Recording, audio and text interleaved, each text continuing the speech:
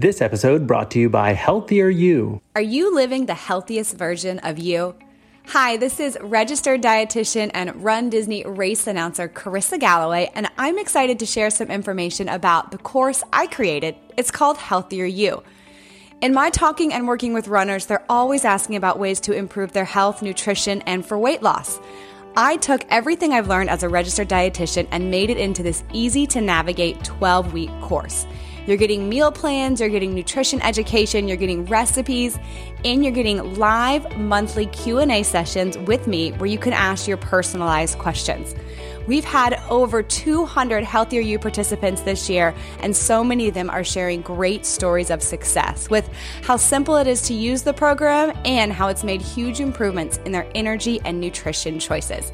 I'd love for you to join Healthier You, and you can use the code JEFF, JEFF, to save $175. You can go to GallowayCourse.com or find the link in the show notes, and follow me on Instagram for more information at Carissa_Gway. This episode is brought to you by Fidipides and BFF. That is the best massage tool that I have ever found for reviving muscles and also allowing them to recover dramatically faster. Go to Fidipides.com, enter your promo code, which is YouCanBFF, at checkout for a $50 discount off your purchase. I think it's important for, listeners that, even, I ended up running in 2 Olympic Games, set American record in the half marathon, but my start was not anything to write home about. If you would have watched me run that run, you'd been like, ooh, this is ugly. This guy's not making running look fun. You can do it. Run it to stay.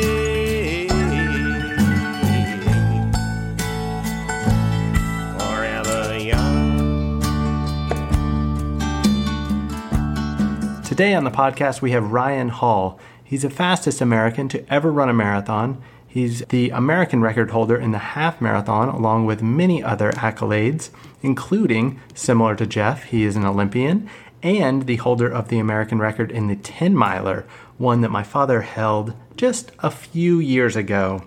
Ryan has transitioned his competitive career to the world of coaching, where he's the coach of his wife, Sarah, who's had some incredible races as of late, including a race that was just off Dina Castor's American record in the marathon. Ryan, we're so glad to have you here. Welcome. It's a pleasure, guys. Thanks for having me on. So let's go back to the start of your illustrious running career, and would like you to talk a little bit about how you got into running and why running, and did you have any early success? Yeah, so I hated to run, actually. Did not like it at all. I wanted to be a professional baseball player. That was kind of my childhood dream, So I'd spend hours and hours throwing baseballs against a tarp that my dad had set up for me in our side yard, and that was my big goal, my big dream. The problem was I was 5 foot tall, 100 pounds in 8th grade, and even going into high school, I was that same size. So you can imagine that's not the ideal frame to be a professional baseball player. So I had a lot of heart, but the heart was only getting me so far. I was getting teed off on, I was pitching out on the mound. So it kind of started one day. I was in 8th grade going out to a basketball game, and I grew up in Big Bear Lake, Southern California. There's a beautiful 15-mile around it lake in my hometown. And I remember just looking out over the lake and just being filled with this desire to try and run around the lake. And looking back on it, I kind of describe it as I feel like it was something like a seed God had planted inside me, But at the time, it just kind of felt like a crazy idea. And so I went out, and I'd never gone for a real run before, but my dad was into running, and he did triathlons, and he actually played baseball collegiately as well. So he'd always been into athletics, but he was currently kind of getting more and more into running and run some marathons. I think he'd actually read some of Jeff Galloway's stuff because he's talked about Jeff quite a bit. So I'd seen him run. So I went home and I told him, I was like, hey, I want to try and run around the lake in my hometown. And he was like, are you sure you want to do that? That's a long run for your first run, But yeah, I was so grateful. My dad was just like, all right, well, if that's what you want to do, let's do it together. So we went up the next Saturday. I laced up my basketball shoes, which don't make great running shoes, and went for a long, painful run around the lake. And the rest is history. I was hooked after that moment. And like I said, I think it's important for, listeners that, even, I ended up running in 2 Olympic games, set an American record in the half marathon, but my start was not anything to write home about. If you would have watched me run that run, you'd been like, ooh, this is ugly. This guy's not making running look fun, So I think that's something that's important to realize. Like, it's not easy for anyone at the beginning, getting out the door is hard, and getting started, man, that first run was one of the hardest runs I've ever gone on before. So oftentimes, it's that first step of the journey that's the hardest, both mentally and physically, because you're not in very good shape. Right. So yeah, that was the launching point for me. I went home, I collapsed on the couch. And again, I just kind of felt like God just kind of planted this little seed of desire inside me that, to one day run in the Olympics, to run with the best guys in the world. But I was also filled with this kind of overwhelming sense that I've been given a gift of running, a physical talent, but that talent wasn't just about me. It was supposed to be about me, like helping other people. So it was fun to explore both of those different veins. How can I cultivate and foster this potential and bring it to its fullest potential? And then at the same time, like, how can I make this so it's not just about me? Because any athlete can tell you, like, athletics can become a very selfish, self-centered thing. And it's very difficult to kind of balance those two things of, hey, it's not about me, but at the other end, I want to see how good at this thing I can get. And it's this delicate juggling act that all athletes are kind of forced to juggle. Well, congratulations to you for making that shift, because as you say, that is a rare shift. But when you start helping other people improve, it unlocks a lot of powerful things inside of you. Way to go.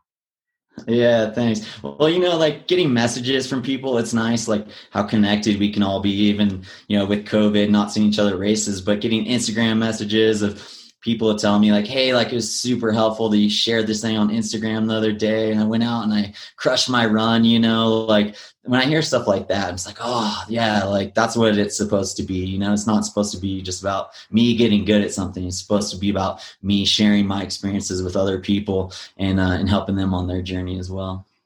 I don't know if you had dreams of getting to the MLB, but your early days were in the baseball arena as well. Yeah, I played Little League Baseball, and I played it very badly. Was actually a very overweight kid. And so it was quite evident after my first season that I was not going to make the big leagues. And so got to look for something else. Yeah. I think that's something that's really interesting to hear from like everyone's different stories, like you were overweight. I was like underweight and tiny. And yet, like, no matter what angle you're coming at it from, it's crazy how like your body adapts to like the training, and the nutrition. You get that right. And your body can do, like, you might think like, no, there's no way I could never, make it to the Olympic Games in the 10,000 meters, being a little bit bigger of a kid. Or you might look at your own kids and be like, there's no way they could do that if they look like this now. But, you get the training right and nutrition right, and anything's possible. Well, we have the wherewithal inside that was programmed in by our ancient ancestors to cover thousands and thousands of miles a year. And most people don't take advantage of that. But once you get out there long enough, those brain circuits start kicking in. And the run that you did is something that I hear about a lot. That's either a make it or break it run. And for a lot of people, it's a broken run, but not to you. Well, that's the nice thing about doing loop courses. It's like once you get, on the other side of that lake, there's only one way back unless you want to go for a long swim. Motivation. Yeah. So kind of other than your dad, did you have any running idols when you were growing up? Yeah, so like Jim Ryan was a big kind of hero of mine, like being a miler. That's kind of how I started out in the sport. And, in running, that's kind of what people know is like how fast you run a mile, how fast you run a marathon, So, and that's what I did in PE too. Like I had the school record in PE for the mile run at my school, but it wasn't very good. I was up at 7,000 feet, but I think I ran like 5:32 or 5:27 my 8th grade year, which my wife Sarah ran faster than I did in 8th grade. So that was nothing to write home about. But, I grew up doing the mile, and obviously, Jim Ryan was the first high school kid to break 4 minutes for the mile. And just one of those athletes that was so before his time, like it's crazy to see the evolution of our sport, and like it's changing all the time, things like this new shoe that's come out over the last 4 years and seeing like world records just dropping left and right and super fast times coming out. And it's crazy. But my mind always goes back to like, man, like if Jim Ryan had like the shoes that the guy set, wearing in the 5,000 meters, 10,000 meters. And if he's on a rubberized surface track, not a dirt track, or like when he ran 351, he's by himself, like that entire race. Like he didn't have lights like lighting up around the track as he's running, So I go back to guys like Jim and Jeff, and I'm like, if we're doing what we're doing, but the technology is just so much further along and so helpful. Like what could Jim have run if he's running today?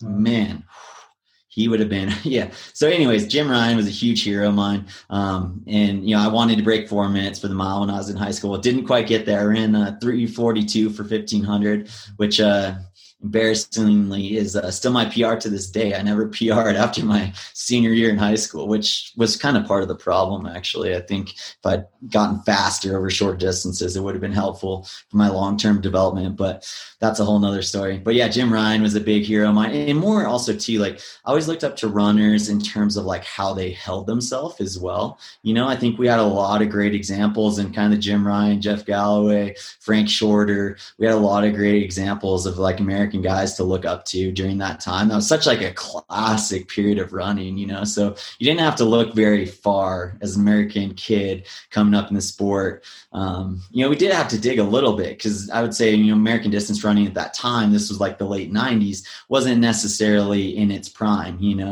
but we could like kind of reflect back to like, yeah, like the 70s and the 80s and like early 80s, when Americans were like doing well. And it's cool now to see, we've brought the sport back quite a bit just over the last 10 years or so, 10 15 years. But yeah, Jim Ryan is a huge hero of mine, just an amazing like upstanding person too. I also looked up to Eric Liddell. I don't know if you guys have seen the movie Chariots of Fire, but he's a big hero of mine, and it's crazy to like hear his story. He ran the 400 meters back in like the 1920s, right? So it was a while back, but like he could have won the Olympic gold medal. Like he was running times fast enough to win the Olympic gold medal the following Olympics, but he chose not to. Like he chose to go to the missionary field and to help.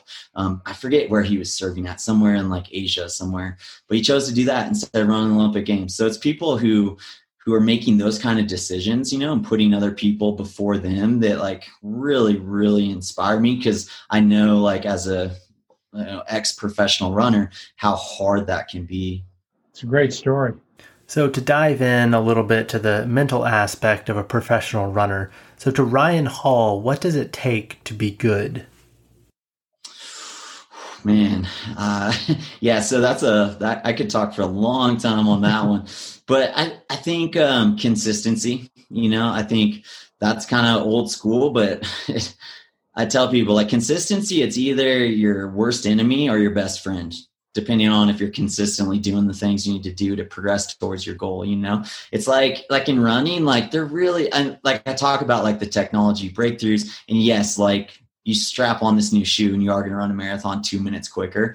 Like, but things like that don't come along very often, right? Like that's a very kind of rare thing. But in general, to improve, like you just need to be consistent day in, day out, and have like a good guide, someone who's like watching you train and giving you feedback from outside yourself, periodizing your training, building rest into your training. I've always said like it takes way more confidence to rest than to just train like a madman. Like anyone can train like a madman, like most of the time when I was training like a madman, I was actually training out of a place of insecurity. I believed I wasn't good enough. I wasn't going to beat the other guys unless I trained harder than them. And there's something kind of like very machoistic about that, being like, no one on this planet is training harder than me. But like what I found is when I was training like that, I actually wasn't running very well because I was so ragged, tired that I was useless on the starting line.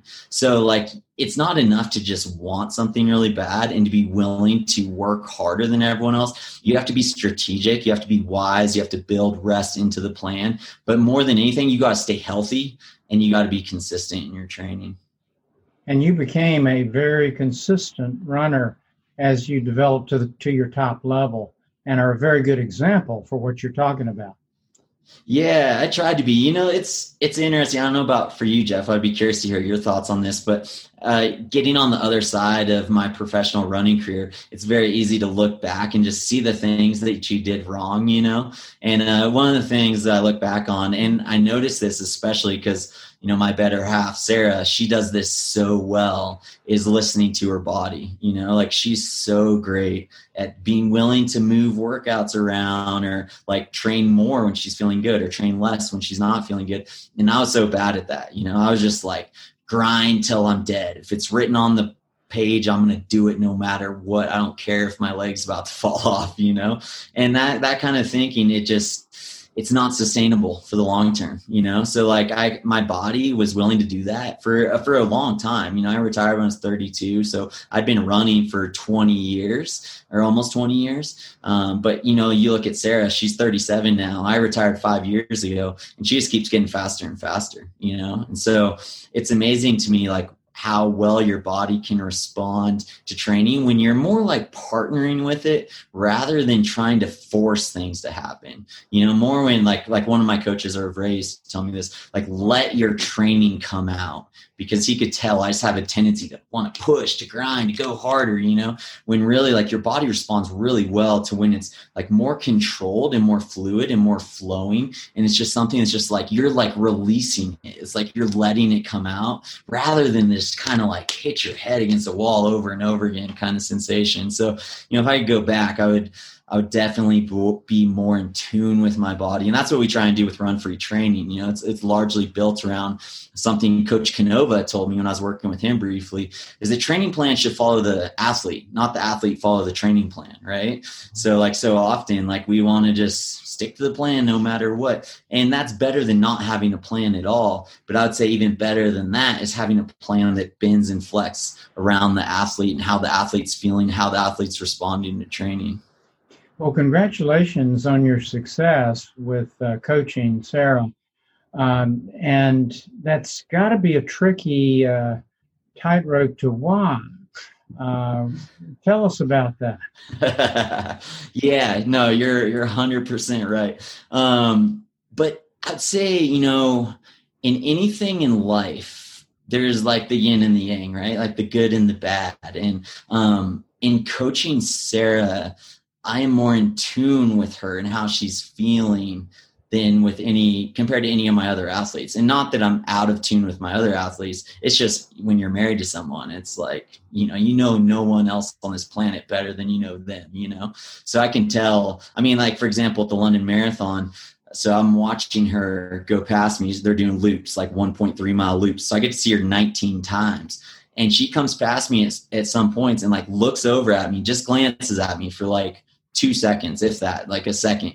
And in that glance, I know exactly what's going through her mind. She's like, what do you want me to do right now? Kind of glance, So there's that's one example of like where like if another athlete that I have glances at me for a second, I might not know how to interpret that glance, So definitely there's a huge pro in getting to know your athletes super well and how they're responding to training, the communication. I see that as being the most crucial thing between athlete and coach is how well they're communicating. So that's a huge bonus. I'd say, the challenging aspect can just be sometimes, coaches, they make you do things that you don't want to do. And Sarah's good at like listening to me and stuff, but sometimes too, when you're out there doing a workout and you're dehydrated and low energy and maybe it's not going super great. And, like if it's a coach that you're not married to, like it's almost like a massage therapist. If they're like wrenching on you super hard, but you don't know them, you just kind of grit your teeth and bear it. You don't really say anything.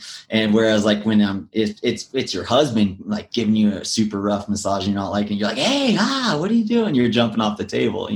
It's a similar experience to that where the filters aren't quite there sometimes. And so things can get a little bit dicey when workouts are going down and we're communicating without our filters on. So we have to juggle that a little bit, but it's super fun to like get to travel the world together. We were just over in London in the bubble for a week together and just getting to hang out. And obviously, watching her run, it's crazy. It's like when people watch sports on TV, one of the reasons why it's so addicting to do so is because you actually get a similar endorphin rush when you're watching athletes compete on TV as if you're out there yourself, but you're not. And it's the same thing for me when I'm watching Sarah compete. It's like, even though I'm not out there, like I'm literally like getting endorphins, like she's getting endorphins and feeling like because I know exactly how she's feeling. So I've been there before, so all these feelings kind of come rushing in and the emotions that come with that too, like that can be good and bad. It's like she had a rough one at the Olympic trials because that course was crazy and she was in the wrong shoes that didn't have enough cushion in it. And I could see her legs coming apart, and that was super hard to watch, and knowing like, as a coach too, watching that and being like, I should have had her in a different shoe. Like that just wasn't the right call. So, I celebrate her victories like they're my own, but also her losses. I kind of take them like my own losses as well. So you're not invested in another human being on the planet as much as you're invested in your spouse. So it makes for a very interesting coach-athlete relationship for sure. Has she ever fired you as a coach? Oh yeah. Many times. Yeah. At least like 24. What was it about coaching that you really wanted to get into? I mean, having a successful career, and then was that always your plan, or did that just kind of happen? Yeah, it was kind of funny, like I was actually not planning to get into coaching. And kind of for stupid reasons. I was just like, man, like everyone like finishes their career, gets into coaching. It's kind of like the typical path. And I didn't want to be typical, but like that was my motivation. Like I don't want to be typical, to not follow like the trend, which is stupid. And when I retired though, and then Sarah was getting into marathoning, and I just felt like, hey, like I can really help her here. And plus I'm on the bike watching all of her workouts. And like I said, coaching is so much about like having eyes on your athletes and communicating well with your athletes. So I was like, like I can do a really good job here. And it just kind of evolved into coaching her, because she was working with Steve Magnus before that, which was going great. Steve's a great guy. We're still on really good terms with him, but it just kind of became one of those things that, hey, like I'm here all the time. I know the marathon super well. And so, why not just have this evolve into a coaching relationship as well? And then, like random, David, a guy from Stanford University, contacted me and wanted me to start coaching him. So I started coaching him. And actually that was even before I coached Sarah, and just kind of like, just organically just kind of grew into a thing. And I just kind of fell in love with it, like helping other athletes reach their goals is so much more fulfilling than even reaching your own goals. So just like fell in love with it. And I love just like being in a relationship with people and going with them on the journey and trying to help out however I can. And so it's just kind of turned into a passion, kind of similar to my running, where like I didn't really like it at first. And then it just kind of turned into something that I was super into. And then, my buddy, Jay Stevenson, he contacted me. He's like, we'd been friends for a long time. He's like, hey, have you ever thought about starting a coaching business? I was like, oh, not really. Like there's already so many good coaching businesses out there, and there are. But what I was really passionate about, like, well, how can we make it about something that's even more than coaching, because here's the thing with running. It's like, I've learned sometimes you can do everything right and things still don't go right in the race. It's like you did everything in your power to train super hard, train as smart as possible, get your nutrition right, do everything right. And sometimes it still doesn't go well, And so like, how do we actually help everyone navigate that process? We need like a more holistic approach to training, where it's not even just all about the results. And that was kind of my story with my career, where it shifted away from like me and results to like me and just becoming as excellent as I could in my craft.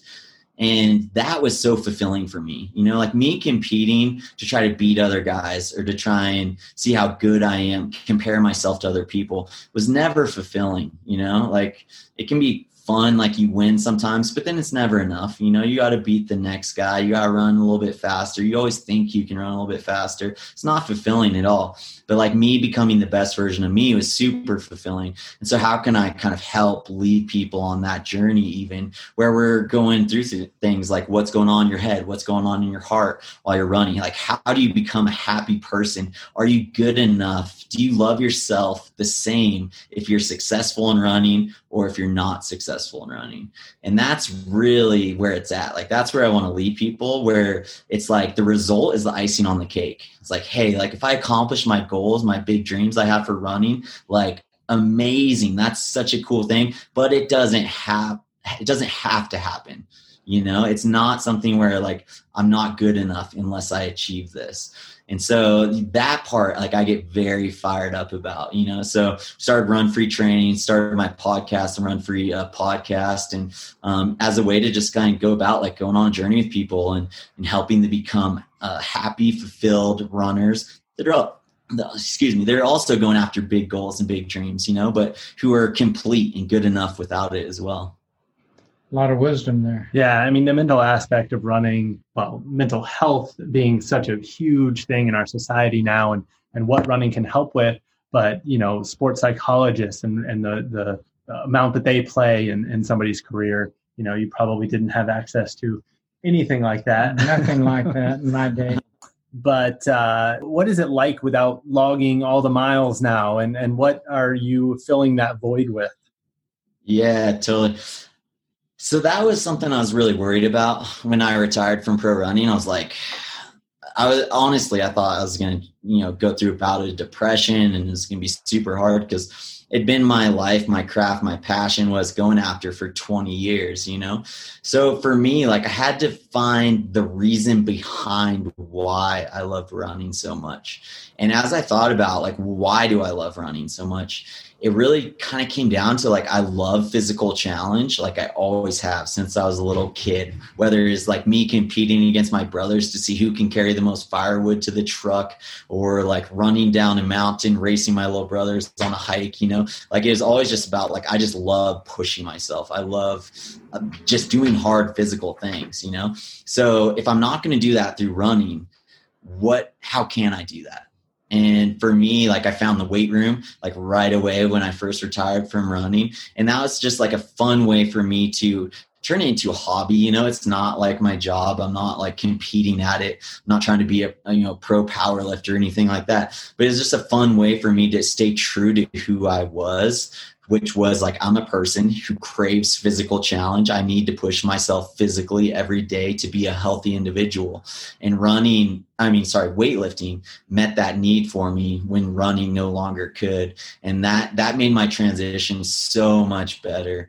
It was also like a very necessary kind of physical change for me. You know, like running is so catabolic, especially at the levels I was doing at was the unhealthy level. And I was flirting with some unhealthy body weight where I was getting super lean. I got too light. I got down to 127 pounds at 5'10", and I raced my best at 137. So I was like 10 pounds underweight and keeping a low body weight for too long. So I did a lot of things wrong. But my body was just like craving, like give back to me, like do something anabolic in nature, build me up, like through nutrition, through weights, through strength training, like give me something back here. Cause like it was just my body was literally collapsing on me, you know? Like I couldn't go finish a 30-minute run. I'd go out, I'd jog 15 minutes and walk back. So I just felt so fatigued, so tired. And, looking back on it, I'm like, well, I should have probably just taken a 3-month break from running and then, come back in a healthier state, got my nutrition right, got my weight right. And I might've come back and been able to, get in a better groove and made a comeback out of it. But once I started down the weight train, I just kind of fell in love with that because you can go hard in the weight room like every single day. Whereas in running, you're only doing hard workouts like 2 times a week. And in the weight room, I just give myself 3 rest days between every single muscle group, but I'm hitting a different muscle group like every 4th day, So like today, like I was doing shoulders and tricep. And I can go as hard as I want because I'm not going to hit shoulder and tricep again for another 4 days, So I just love like going hard. I love being under a whole bunch of weight and not knowing if I can move it. I love failing too. Like I fail in the weight room every single day. I try and move more weight than I can actually move. And that's such I think a great principle from running that people in athletics in general, that's so valuable for kids to learn, is how to look at failure. Like my view of failure shifted from like when I was a kid looking at my failures and being like, I failed, therefore I'm a failure. And it changed to like, failure is actually very helpful and like an essential thing to happen so I can reach my goals, so that I can grow, so I can get stronger. Failure is actually like the resistance I need to get better at something. So my perspective of failure has gotten to such a more healthy spot through my 20-year running career. And now I have to fail. I just love it. So getting in the weight room was super helpful in me kind of transitioning away from running, and my energy came back. Feel a lot better walking around. I'm a better dad, a better husband, have more energy for my athletes and coaching and all the stuff I'm doing. And just super grateful that I was kind of able to look back and understand some things about me and what I really love about running, and how do I keep those things in my life, even if I can't run anymore. Great perspective. Yeah. What role do you see running playing in your exercising future, or does it play a role? Well, that's a great question. I kind of crave adventure every once in a while. So I was like 6 weeks ago or a couple of months ago, I ran my first ultra marathon. So I ran 43 miles here in Crested Butte, and it had like I think it was 7,000 feet of elevation gain in it. So kind of a crazy course, went up to 12,000 feet, but I didn't really train for it. So I only ran like, I think 6 times before that run. And I'm talking about like 6 times over the course of 2020. So, and the longest one of those was, I think I did a 8-mile run maybe. So I don't honestly, I don't run much anymore. And, the ultra did not go well. I mean, it did. Like I finished, which was the goal. It went better than I was expecting it to go. But in terms of like performance, I mean, I was, middle of the pack guy, if not towards the back of the pack. And, there was a lot of walking involved. So I definitely, ate my piece of humble pie as I was expecting to when you don't train for something, So all that to say, like I do mix in, some runs here and there, but I don't do a ton of running anymore. With weightlifting and strength training, it's pretty difficult to get bigger and stronger when you're running a lot at the same time. So, I have a hard enough time putting on weight even when I'm not running. I just have to be eating all the time. So I try and limit my running, to be honest, just so I can go after my goals kind of in the weight room. I want to get my deadlift up to 500 pounds. I'm up to like 470 right now. So I'm like 30 pounds shy. So I keep working on that. And so I kind of have some fun, like kind of hobby goals I'm going after, but running doesn't often mix into it. But it's crazy. Like you can stay pretty cardio fit just from doing weights, like I said, I didn't really train for this ultra, and I still ran most of the way, and I can still like go out for some easy runs with Sarah, which I'll do before her marathons occasionally. Most of the time I'm on the bike, like 99% of the time, but occasionally I'll run with her. I'll run with other people. And I do still enjoy it when I do it, but I don't do it very often. So not a lot of running going down. You've got a lot of muscle memory. I will guarantee you that there aren't many people that spend as much time in a weight room as you do who could go out and do a 44-mile run. Yes, I know. It's actually kind of frustrating, because it's like some things come so easy. It's like I can train so hard in the weight room and yet like be just, relatively strong to a normal dude, but compared to like an actual power lifter, I'm not strong at all. Whereas like I can just diet down, run a couple times a week and be able to run a sub 5-minute mile. And it's kind of frustrating, like how easy the running comes and how hard the strength comes. But, that just goes to show like with genetics, like that's definitely a part of it. Like my dad used to always say, like anyone can be a good runner, but if you're going to be a great runner, like a world-class runner, you do have to have the genetics to go with it. And it's really like that with strength training and powerlifting in general. It's like genetics is a huge, huge thing that there. So it's weird to be going from one thing where I was genetically gifted in it to something totally the opposite where I'm not genetically gifted at all in it and at a huge disadvantage.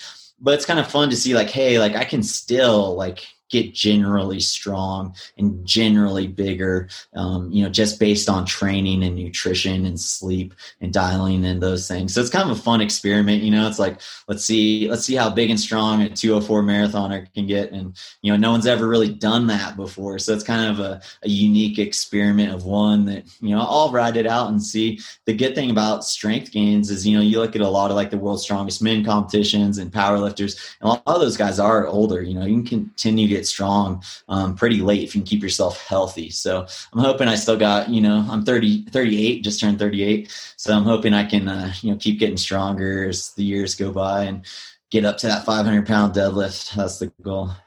So that's pretty close to your deadlift, right? Oh yeah. Yeah. That's about right. I thought I saw, mine is 30 pounds. I thought I saw a video of you, Jeff, pulling 600 the other day. No, pretty sure I did. That was my surrogate. Oh, okay. Yeah, this is your twin brother, right? Have you ever deadlifted in your life? I did actually. When I was in college, I spent some time in the weight room, and it got to be sort of a macho thing, with some of our athletes on the track team. And believe me, we were so terrible. And we laughed about that. It was really a neat bonding experience, as you say, to fail. And we sure did. Well, a theme in your life is now helping others. And we need to know about the Hall Steps Foundation. Tell us about that. Yeah.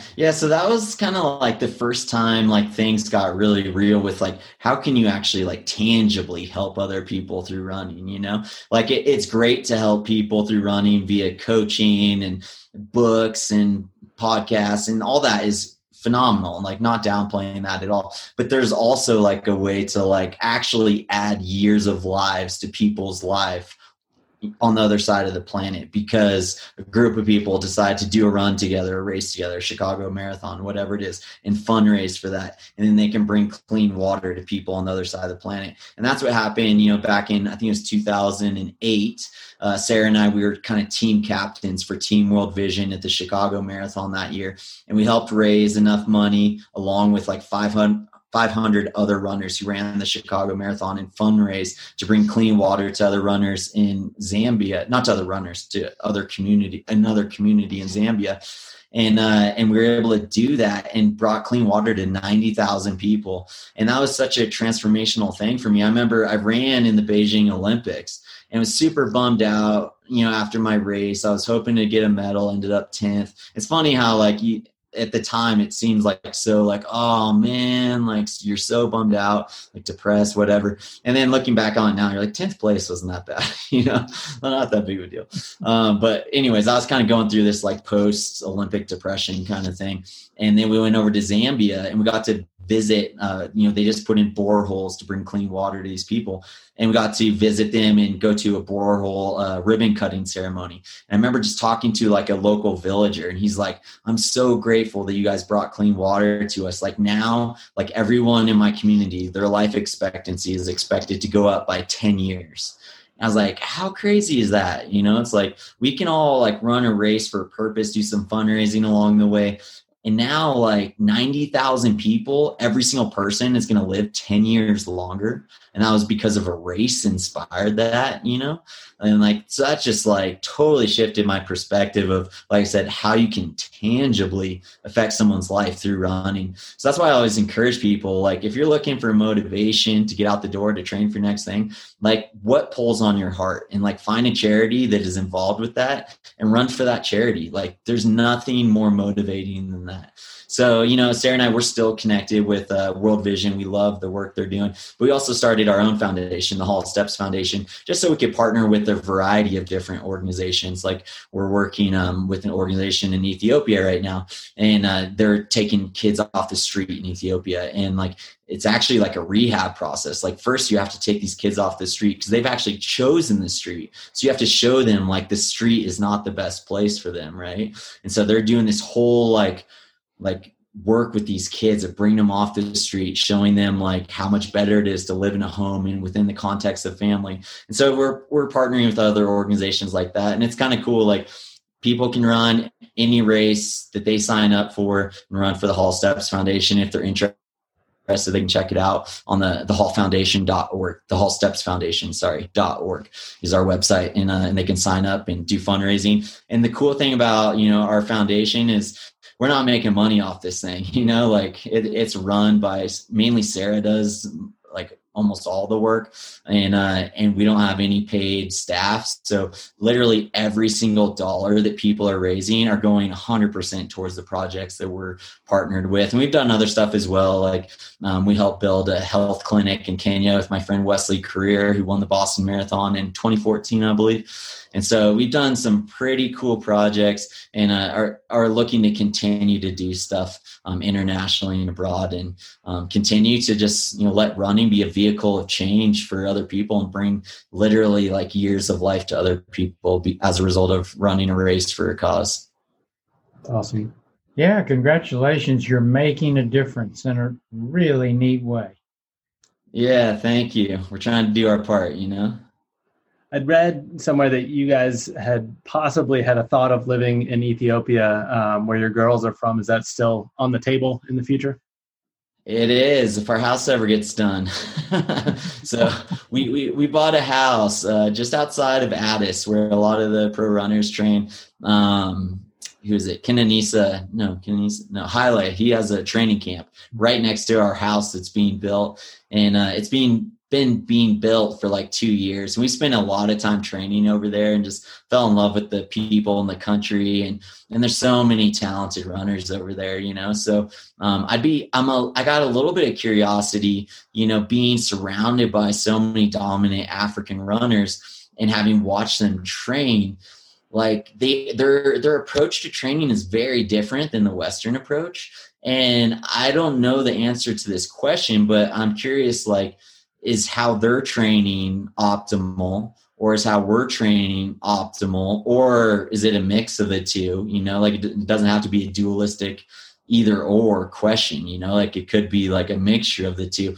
But I'm just curious to like, if a Westerner were to go over there and implement Western style training, what would the results be? So that could potentially be something. Sarah's always like wanted to provide school opportunities for kids on the street who don't have the opportunity to go to school in Ethiopia. So that could be another something we get involved in. But we're just, getting to know the landscape, getting to know organizations that are doing really effective work over there, and partnering with them as well. So, but yeah, we do have a place over there, and at some point you could see us over there. Our kids are in school here in the States, and they love being in the States. They love going to school. So we might have a hard time convincing them, but Lily, our youngest, she's in 4th grade now. So it won't be too long till we're empty nesters, even though we just kind of began our nest 5 years ago.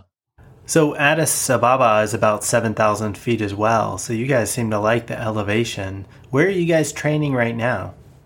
We're in Crested Butte, Colorado. So we're just trying to get some we call it like super altitude training. Yeah. So, we live in Flagstaff, so we're at 7,000. And so we come up here just to so we're sleeping at like 9,400 feet. Yeah. So just get a little extra boost for Sarah, because she's been training up at altitude for a long time now, so she tends to respond really well. We can come up a little higher, do some workouts up here. So, and Jeff, I know you did some altitude training in Colorado, right, during your day? Actually, we were pioneers in the U.S. I mean, there were there were several international athletes before us, but yeah, we went up to Vail for 8 weeks. And I have to tell you, I'm totally convinced that it pushed me up to the next level. Totally. Yeah. How high is Vail? It's pretty high there too, right? 8,200. Yeah. Although we did some runs that were higher than that, but we slept at 82. And then in 76, I went to Flagstaff. I went there. Oh, did you? Oh, nice. Trials and trained up at Flagstaff. So it was a different place then, but it still was a great place to train. Yeah, we love training there. It's like not as like epically beautiful as some like the Colorado mountains, but there's just dirt roads everywhere, and just logistically it's super easy with Phoenix right there. You can drop down for workouts and stuff. So yeah, we love training there, but it's nice to get to some flat areas. Yeah, exactly. Some flat dirt roads you can run on and stuff. So, but yeah, always good to get up to Colorado to some real mountains, Why do you guys choose Flagstaff? So we had done some training there starting in 2010, and we kind of go back and forth between Flagstaff and Sea Level. So, Jack Daniels was up here, so we were staying at his house and got to know him, and he'd even like come to my workouts every once in a while. So good dude, and just like kind of fell in love with the community of runners up there. And then another big thing is there's John Ball. He does like a chiropractor / therapist. Is down in Phoenix, and we were flying out to see him like once a week. And so we got kind of sick of that. We're like, well, if we can just be in Flagstaff training, just drive 2 hours and get down and see John. And he's just one of those guys who, if you have something going on, the chances of him being able to put you back together is pretty high. So for us, keeping Sarah healthy is such a big priority that was also kind of a big factor as well. And finally, to wrap things up here, tell us a little bit about the Run Free podcast.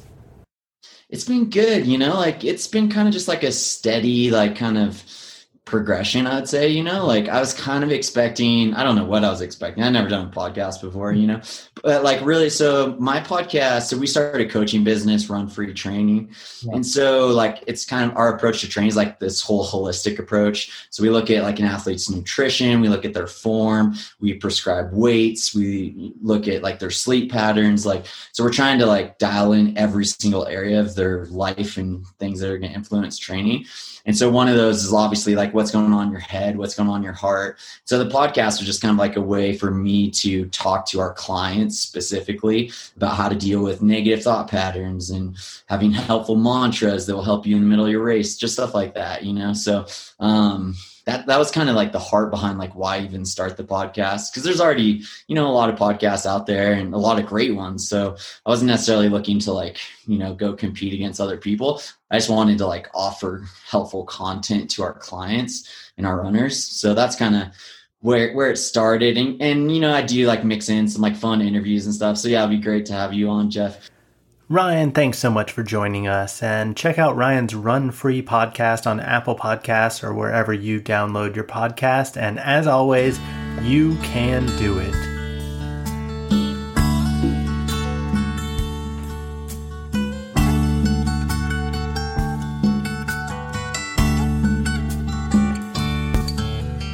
Started in the 8th grade, running with some friends of mine.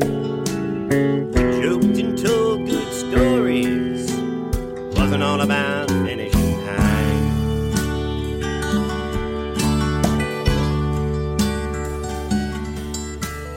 It took me off to college, building friends along the way, running